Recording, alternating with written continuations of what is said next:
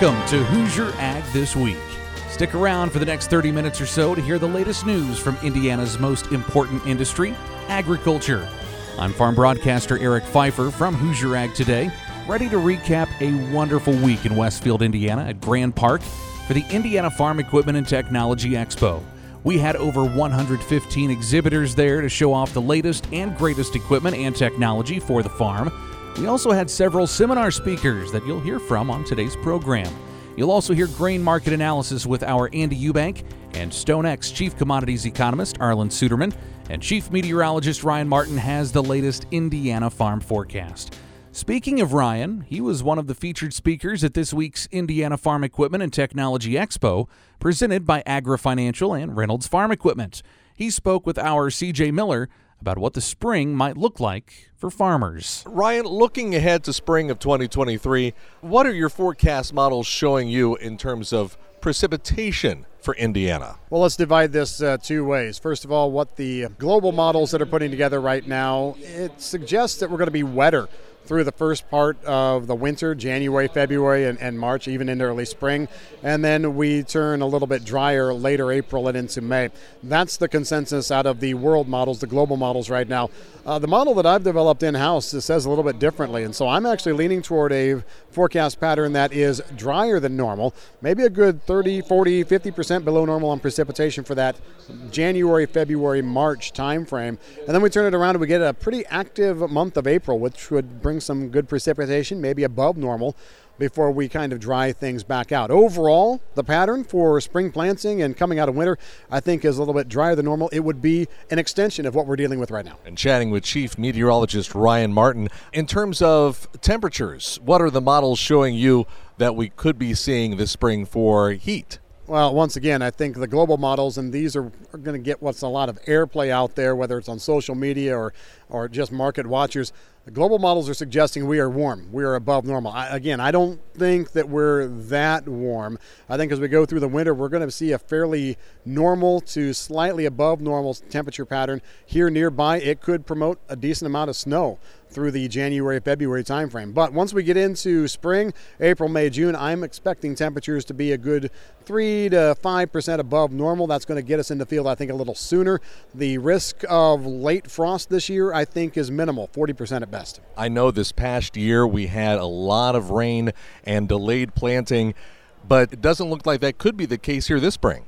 The way things are looking to me right now, no, I don't have a big fear about major planting delays.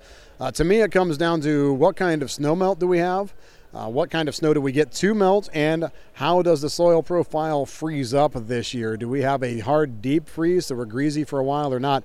Other than that, I think we're in a pretty decent starting point right now. I think that we're actually going to be looking at a large-scale, decent planting window probably sometime late April into early May. But, CJ, that's pretty close to normal. I'm not going to step too far away from that. Again, that's Hoosier Ag Today Chief Meteorologist Ryan Martin giving CJ Miller his long-term weather outlook. We'll get his more near-term Indiana farm forecast coming up in just a little while here on the Weekend Show.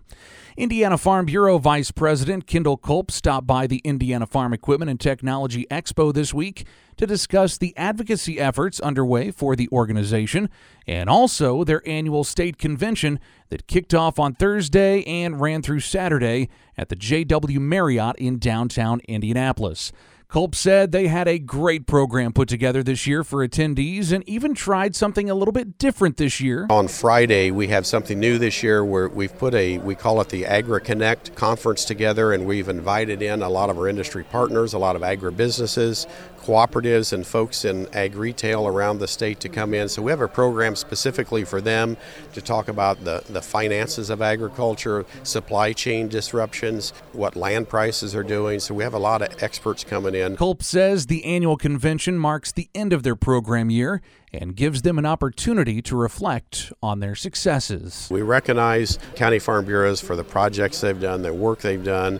We'll have membership awards for those counties and volunteers that have promoted Farm Bureau memberships as well. And then, of course, we have our Young Farmer and Ag Professional contest as well. So we'll have the discussion meet, and that's where young farmers will discuss and debate agricultural issues. That's really a popular one. And then we'll highlight and announce the winner of our Achievement Award, which is our farmers age 35 and under that have had really great involvement on their farm and in their communities. The Indiana Farm Bureau Annual Convention concludes Saturday with their delegate session and vice president election. Hoosier Ag Today will be there. We'll have more news from the event coming next week on your local HAT station. Let's turn our attention now to the markets. It's been another up and down week for the grain markets. And with analysis, let's welcome in Andy Eubank. Thank you, Eric. And the end of the week, trade was relatively flat and we finished mixed. Numbers coming up. First, market analysis. For that, I checked in late in trade with Arlen Suderman of StoneX. Arlen, an odd day. We have very little movement in the dollar index, but with inflation fears seeming to be at the forefront, a lot of markets are under severe pressure, equities in particular, for a second day. The crude oil market is down, and you have to say the grain and oilseed markets, corn, wheat, soybeans, not a bad reaction to what's happening elsewhere overall. Yeah, overall these markets are pretty much range bound right now in the grain and oilseed sector within the ranges. For soybeans, that happens to be a good thing, and that is supported by some fundamental strength. We do have drought continuing in Argentina, kind of moving its way up into southern Brazil, a little bit into Paraguay. And we have Chinese buying. That Chinese buying is probably going to be with us for a few more weeks. That means on the price breaks they're buying. The bad news is this uptrending channel is running up against a pretty good ceiling, and that's at 1490 basis the January contract. So far, we've been unable to push through it. We got a little support today from the soy meal futures with some good demand as well. But overall, this is a market just kind of firming up against a ceiling there. Corn and wheat range bound in a different way in channels that are longer term going lower. So we go up and down within that channel. And with the negativity we saw in the outside markets today, that kind of met to the downside today, testing the lower side of those channels, trading recession fears, which to the market means lost demand because of people having less income to spend. A lot of outside pressure, but are the grains and oil seeds simply weathering the storm? Well, to some extent, they're weathering the storm right now. But when you look longer term, there is a tendency, a trend, and trends are made to be broken, as I've been saying over the last few weeks. But there is that tendency to firm in the month of December, particularly between Thanksgiving and Christmas, and sometimes even into the new year.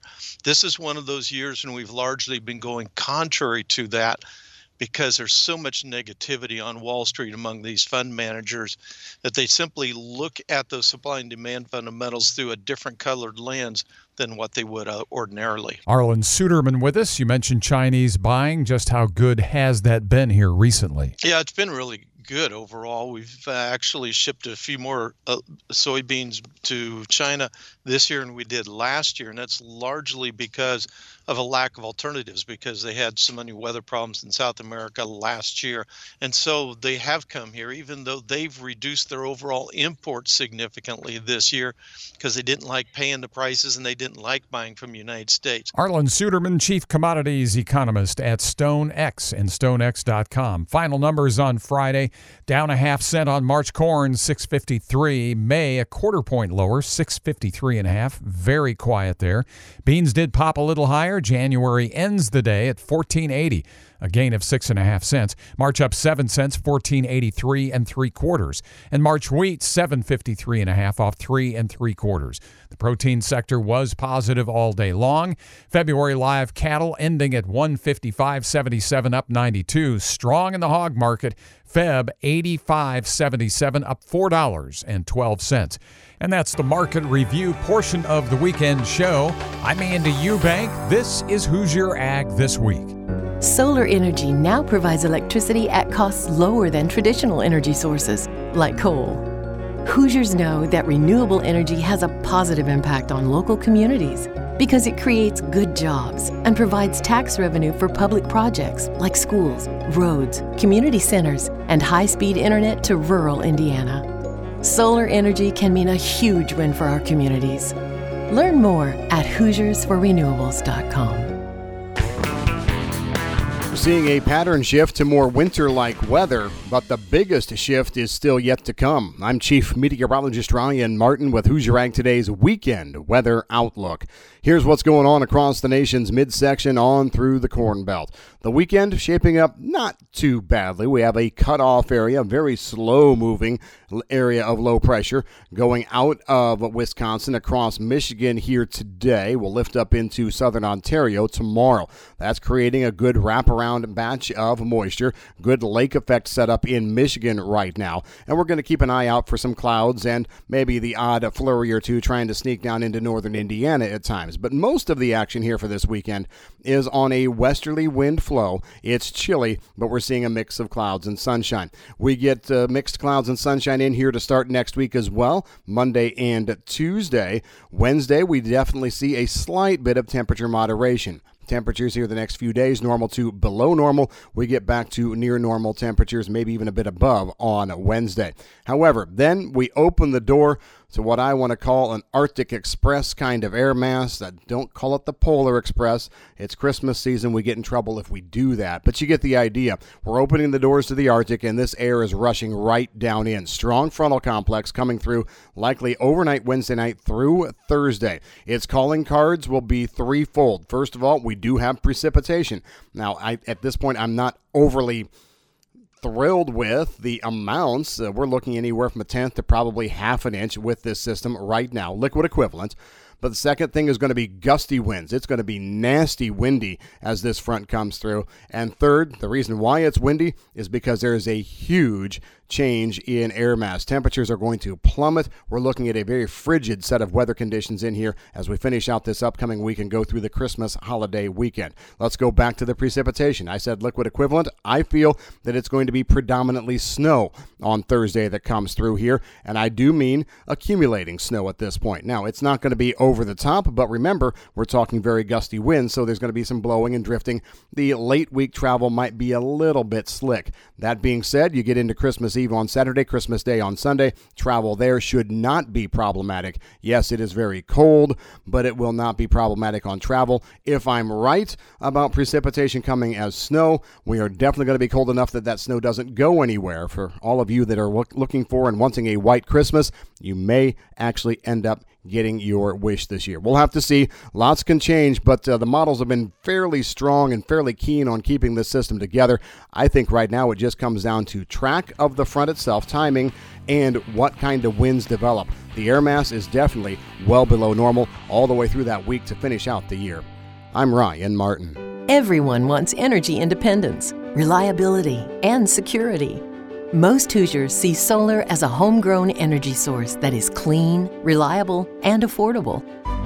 Solar energy strengthens our communities by providing millions of dollars for local needs, while farmers and landowners receive stable, long-term benefits. Our path to energy independence is through renewable energy. Learn more at HoosiersForRenewables.com. Welcome back to Hoosier Ag This Week. I'm Eric Pfeiffer from Hoosier Ag Today, and we've got the latest news in Indiana and U.S. agriculture. And as we've mentioned, the big news from Indiana agriculture came from Westfield, Indiana this past week, and Grand Park, where we had the Indiana Farm Equipment and Technology Expo. It was a great week. We had great exhibitors, great attendance, and great seminars, free seminars for folks to take in. On Tuesday, the opening day of the show, we really focused in on technology.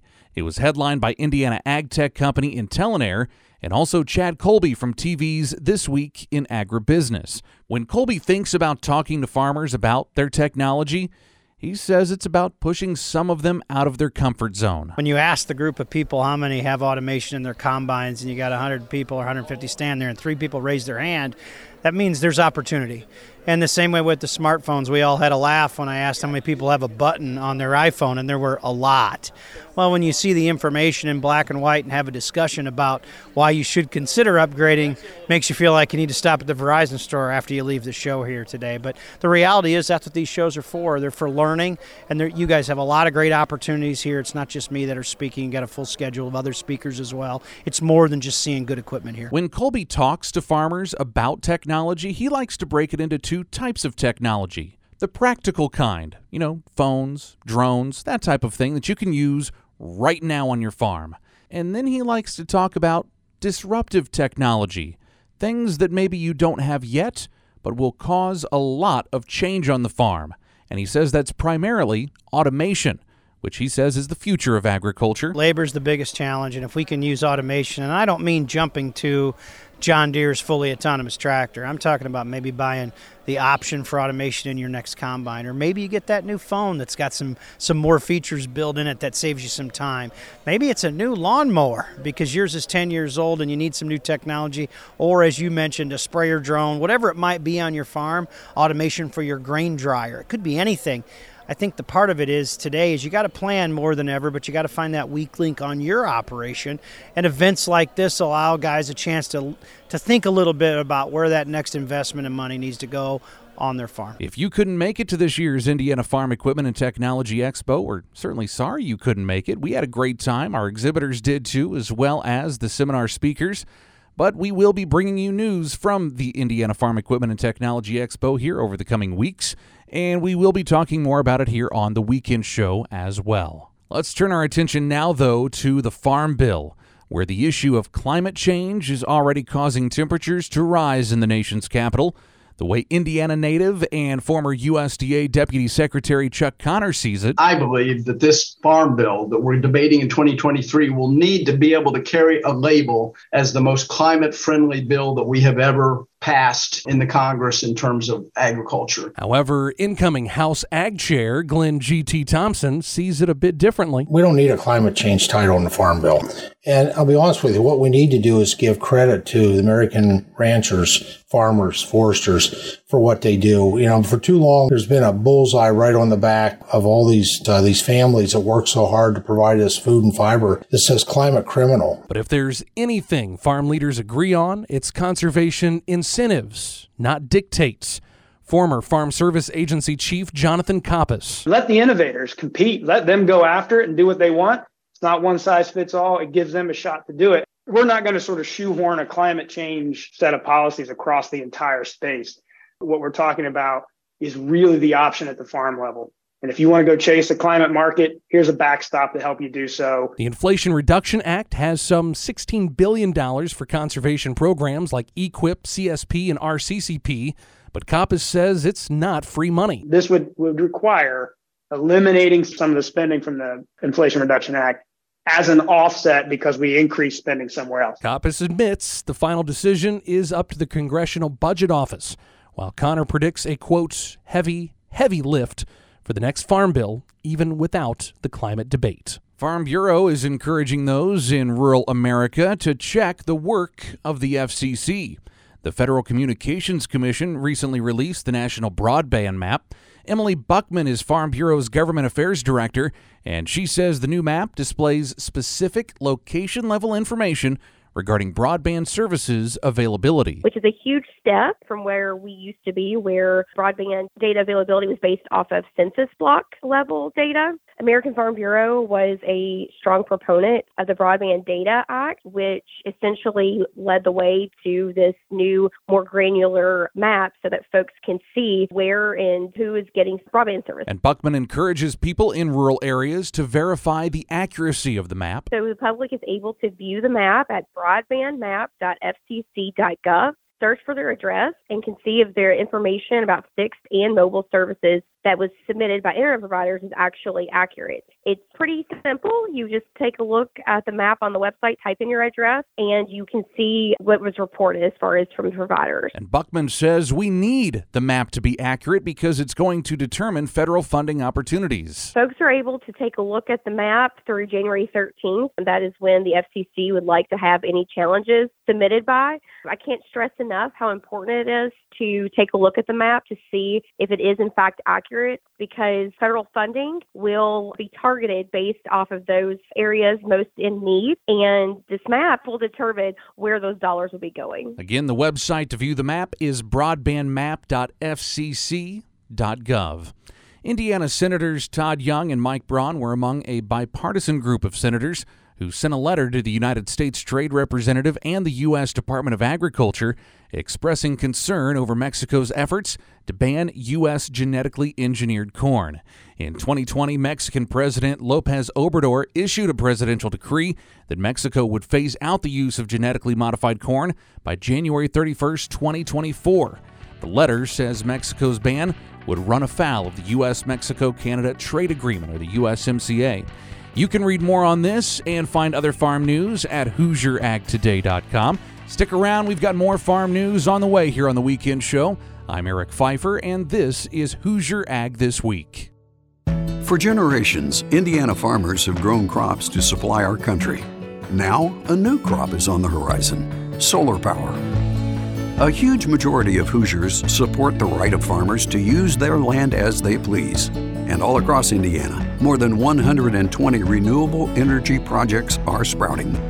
Solar energy also helps us stay energy independent, generating electrons right here on Hoosier soil.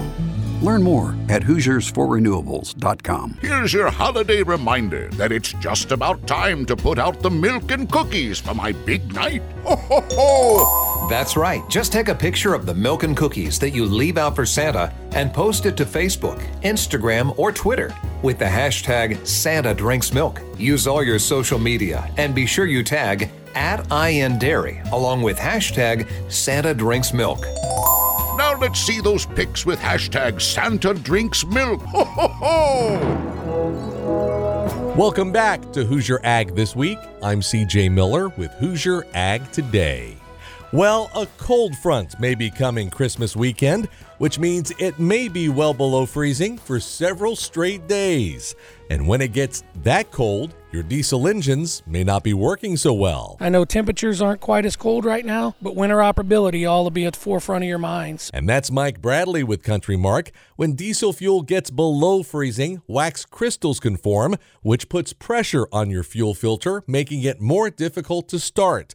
But Mike has a few tips to help prevent that this winter. Number one, check your tanks to see if you have any moisture content. One of the biggest things that we find is that there's moisture inside of those tanks. When the winter months hit, it leads to icing. The second one is understanding that diesel fuel stratifies. And what that means is if you have summer fuel on the bottom of your tank and you're adding winter diesel fuel on top of that, it'll stratify. It'll continue to suck down the summer diesel fuel until you get to your winter. So we always preach a 2-tank turn. And then thirdly, if you happen to be a Country Mark consumer of fuel products, our winter operability, we're typically at a 3-degree cloud and we get 15 numbers of operability with our premium Diesel X4 ProFlow winter blend, which would take you to -12. We also have a second option for winter operability, which is our premium Diesel X4 with ProFlow Extreme, which gives you another 2 numbers of operability and gets you around to that -14 operability number. Mike says Country Mark's new premium Diesel X4 with ProFlow improves power and performance during the harsh winter months. So we went back to the drawing board probably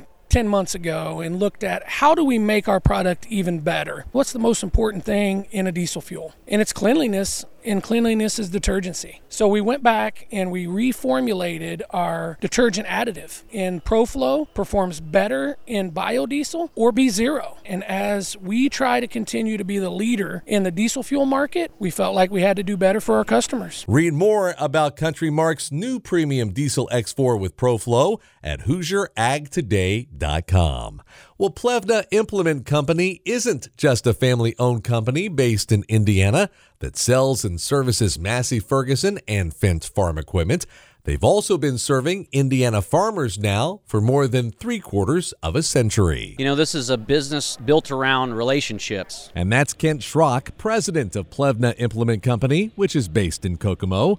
It was Kent's grandfather and great-uncle who first started their family business. Plevna Implement has been around for 77 years. My grandfather and his brother came back from World War II from the Aleutian Islands and wanted to start a tractor dealership. They became an Oliver dealer in 1945. At the time, there was a tractor dealership every 8 miles. So times have definitely changed. Kent is now the third generation to own and manage Plevna Implement Company. My grandfather was a mechanic by trade, and he loved working on the machinery. My father came into the dealership in 79 and really got the sales rocking and rolling and really built the dealership in Kokomo. And today we have 3 locations: Kokomo, Napanee, Indiana, and our newest location in Auburn, Indiana. Most of all, Kent says that Plevna Implement Company is more than a family-owned business.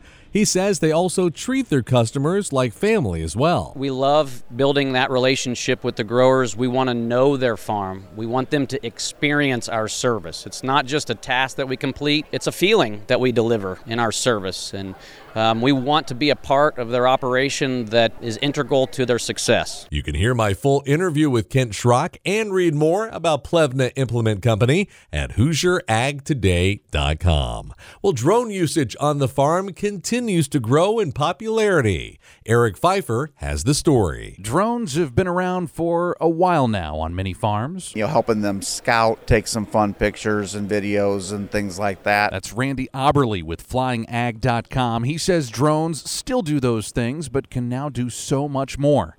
At the Indiana Farm Equipment and Technology Expo this week, Oberle had the new DJI T40 sprayer drone on display.